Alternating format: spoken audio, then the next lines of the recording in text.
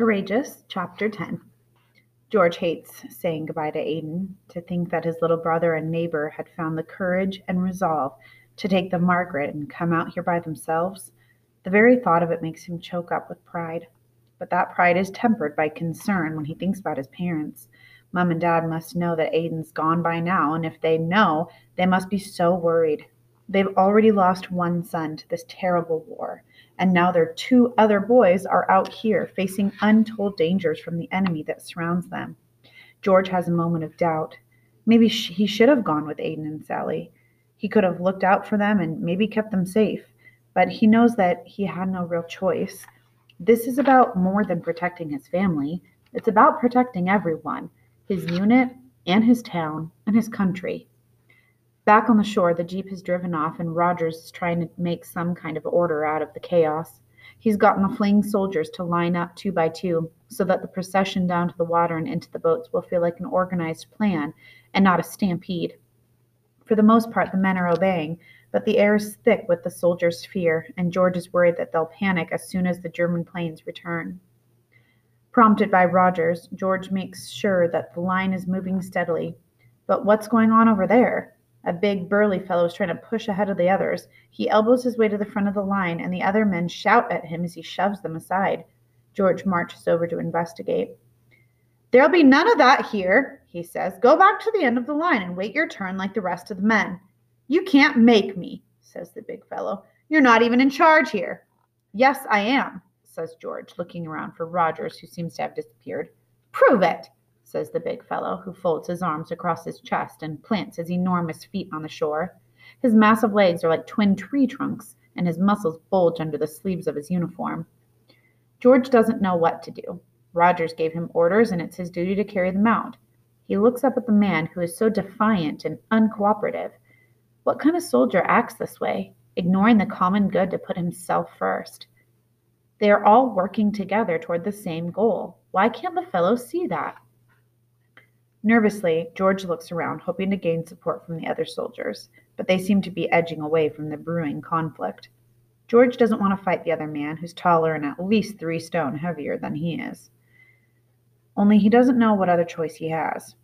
But as George looks out across the water, scanning for his CO, he realizes there is another, even more pressing problem. There are only 3 boats out there, for what must be 35 or 40 soldiers here, waiting to be carried back across the channel. George can just make out the dory his father owns, the one with Aidan and Sally in it, but that's only big enough for a few men. The other 2 boats appear to be a bit larger, though not nearly large enough for the long line of men on the beach. No wonder that soldier tried to push ahead. He's frightened for his life and wants to be rescued. Pushing in front of the others is hardly a noble thing to do, yet it's perfectly understandable, too. When George thinks of it that way, he manages to forgive the soldier. But why is he wasting time thinking about this? If there aren't even enough boats, none of these men will be saved, and they'll all perish, George included. The soldiers are getting restless now. They must see that there are too many of them and too few boats. George is going to have to do something, and do it quickly.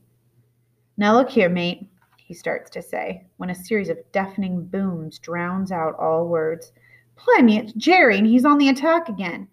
Almost from out of nowhere, bombs are raining down all around them, bright flashes that land in fiery plumes along the shore or in the water.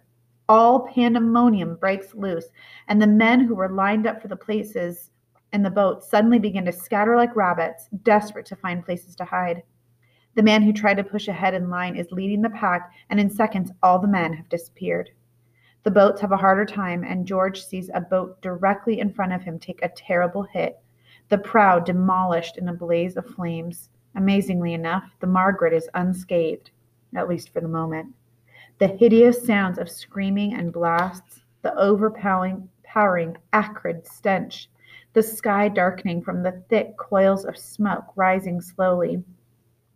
George processes all this information in a matter of seconds, yet he feels that time has frozen. Then his survival instinct kicks in. Like all those other men, he has to find a place to hide, now. He begins running up the beach, but it's hard to breathe, the thick smoke clogging the air and making him gag and choke. Random fires have erupted everywhere, and the shoreline is filled with debris of all kinds. George sees a couple of men lying on the ground. Wounded? Dead? Before he forces himself to stop looking altogether and to keep his gaze straight ahead, intent on finding shelter. He runs up the beach, away from the shoreline and toward a cluster of small brick buildings that are set back behind some shrubs. As he nears them, he spies a pair of red cellar doors, their battered silver handles gleaming like a beacon. A cellar is a good place to be during an airstrike, a relatively safe place. Wheezing with exertion, he rushes for the doors. He's almost there, reaching for the handle, when a bomb explodes somewhere close behind him. He doesn't see it, but he can feel the powerful impact, the heat, and then the horrible pain that comes when a piece of shrapnel, red hot and burning, flies from the blast and lodges deeply in his thigh. Clutching the wound, he crumples to the ground before everything goes mercifully black. Aiden is still alone in the doorway when the bombs start raining down again. He's frightened, more frightened than he's ever been in his entire life, and he can feel his body trembling each time a bomb hits the water. A boat right next to him is destroyed, right before his eyes. He is frozen in shock and horror. He is scarcely aware of the other boats in the water. "Get in!" calls a woman. "Now!" Her voice breaks the trance, and Aiden looks up to see that another boat has pulled in close beside the Margaret. He scrambles aboard and takes cover with the woman and the man who's with her. "Out here all by yourself, are you?" she asks. She wears a checkered kerchief over her graying hair, and her brown eyes are kind. "I wasn't alone when I came," Aiden says. "I was here with my friend Sally, and I found my brother George, too, only—" His words are swallowed up in another screaming blast from the sky above.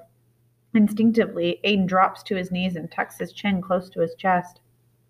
The woman puts an arm around his shoulders, and even though she's a perfect stranger, he feels enormously comforted by the small gesture. "There, there," she says when the noise has passed. "Put this on, why don't you?" Aiden sees she has handed him a life vest. She and the man, who must be her husband, are both wearing them. "All right." He slips his arms through the holes. It's a bit big, but there's a belt at the waist, and he cinches it as tightly as he can. The water is quiet for the moment, though there are still planes in the sky, hovering ominously above them. Following the direction of Aiden's gaze, the woman looks upward. "Let's all go below decks until Jerry gets tired of dropping things on us," she says. Aiden follows her and her husband below decks, where they remain for a while. The sound of the bombs is muffled down here, and because Aiden's so very exhausted, the gentle rocking of the boat almost lulls him to sleep. He closes his eyes. Just for a minute, he thinks. Just for one little minute.